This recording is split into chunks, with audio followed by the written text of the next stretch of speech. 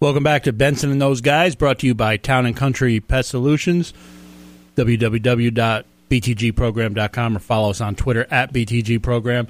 Guys, there are 3 sports magazines that I regularly receive. I get ESPN, the magazine, I get Sports Illustrated, and I get my personal favorite, Sports Spectrum. In fact, I think Sports Spectrum is really almost required reading for the Christian sports fan. And joining us now is the managing editor of Sports Spectrum magazine, Brett Honeycutt. Brett, thanks for coming on the show. Great job with the magazine. How long have you been at Sports Spectrum? Since 2008. Came over from a daily newspaper, the Charlotte Observer, and just started in June, I believe, of 2008. Well, I want you to know every time that magazine shows up in my mailbox, it's like Christmas morning for me. And I'm not just trying to say that to you. I get excited to get it. I think it's a great read. I understand this is the 30th year for the magazine?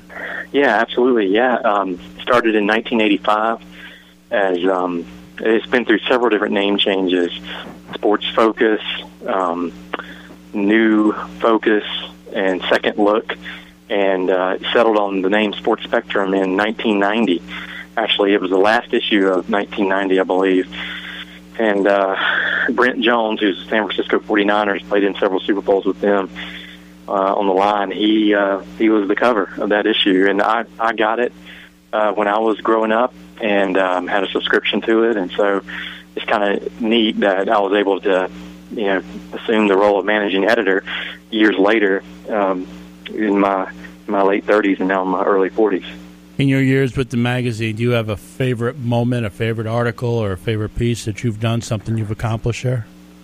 I actually wrote for them and did a story on Dale Jarrett, Ned Jarrett, who's a NASCAR longtime announcer and racer, and then Dale Jarrett was a NASCAR driver at the time, and went to his shop around Hickory and talked to him, and so that was definitely a memorable one. And there was a guy named Chocolate Myers who was a gas man, I think, for Dale Earnhardt's crew, and a really solid believer, had come from a lot of, just bad stuff in his life, and had come to Christ, and, he was a kind of an interesting guy, and I just remember those 2 stories. Those are the very first 2 stories I did in the 90s, and again, I was a freelancer then, and I was still working at the paper, and then, 14 or 10 years later, I guess it was almost 10 years later, or maybe 13 or 14 years later, because that was in the mid-90s, I think, I came on as managing editor. So, and then we've had just some stories recently since I've been there,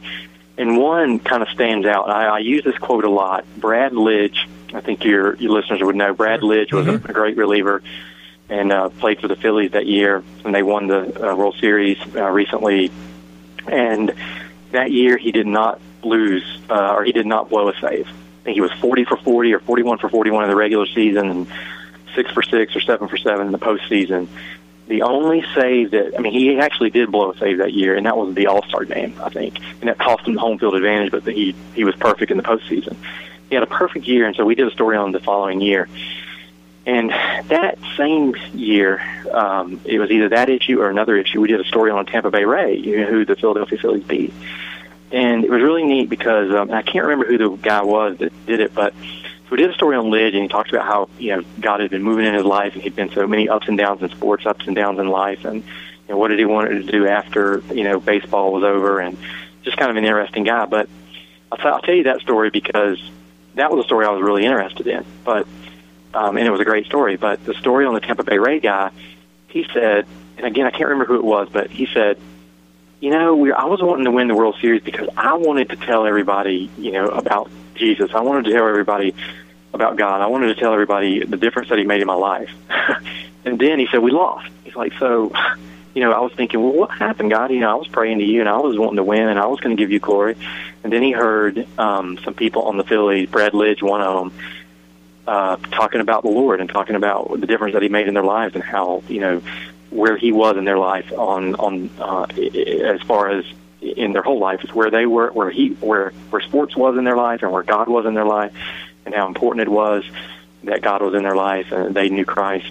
And he said, okay, that's okay, because God, you got the glory even though we didn't win, and that's what matters. And so he could accept the loss then. And I just thought mean, it's not a verbatim quote, but that's the point of his quote, and I just thought, what a great way to look at things. Yeah, what a great, humble outlook on things.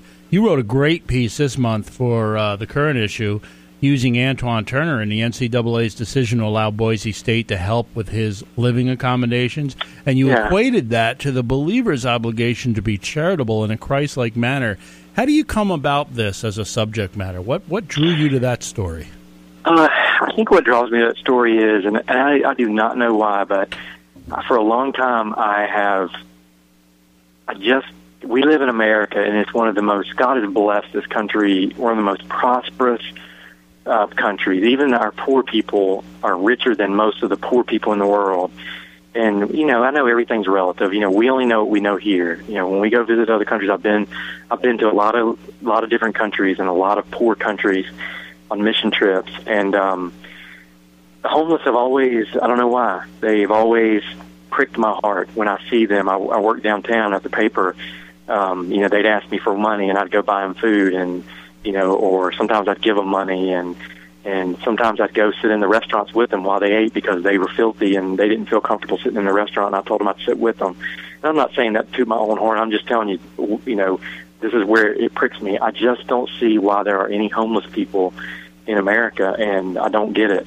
And I do understand there's some mental illness associated with that sometimes, but not all the time. And it burdens me. And when I heard about that story, and I heard, man, any decent human being would go to bat for that guy.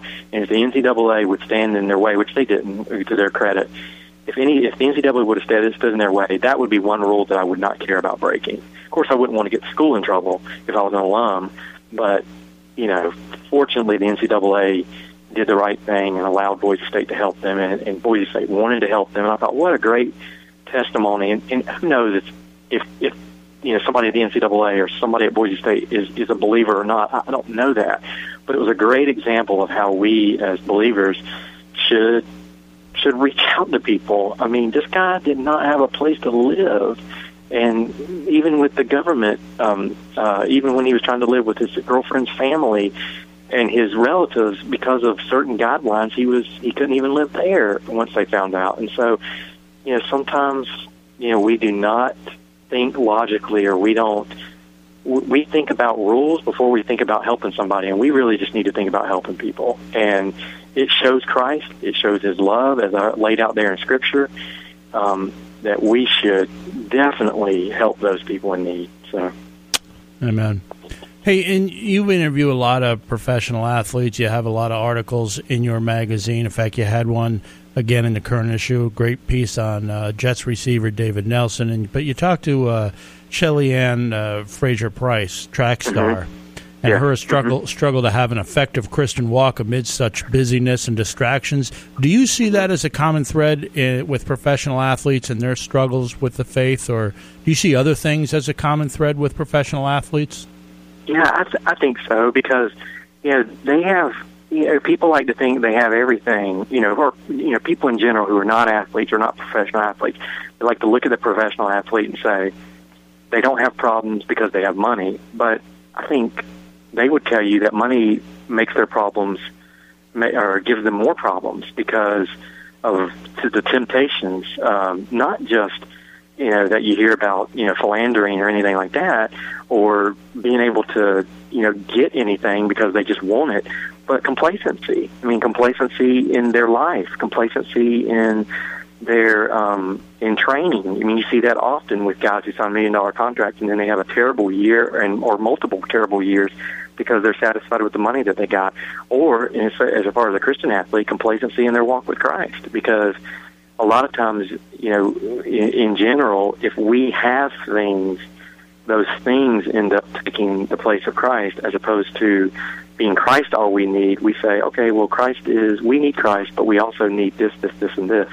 When we know that all we need is Christ, and those other things, they're nice, but they can never replace Christ. I mean, you can find tons of rich people who are depressed and who are angry or bitter or whatever. So obviously money doesn't solve everybody's problems. And being a great athlete, doesn't solve everybody's problems, just like Shelly Ann Fraser-Price says. I mean, and she's making good money for a track athlete, but with traveling all around, with the busyness of her sport, and with training and being secluded sometimes because, it's not like a football team where you have 50-something people. I mean, she's training with a few people, and maybe those people are Christians and maybe they're not, but just not having that, person always in their lives. But she, had a church, and she had a pastor that built into her life and friends that built into her life, maybe from afar, but maybe if they weren't with her. So she understood at some point that she needed that, and so she was willing to go the extra mile, no pun intended, go the extra mile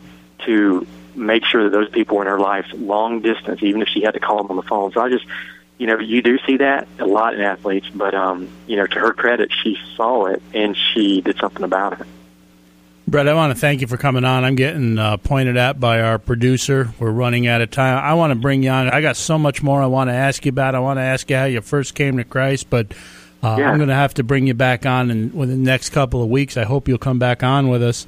Thank you again for joining us. I love your magazine, and I want to recommend it to all the listeners. Thanks again for joining us, Brett. Okay, thank you for having me. You're listening to Benson and those guys on ESPN Rochester. We're just going to go ahead and close out the show here with our Pest of the Week. I'm going to give you mine. My Pest of the Week, as brought to you by Town & Country Pest Solutions, is the schedule maker for the American Hockey League.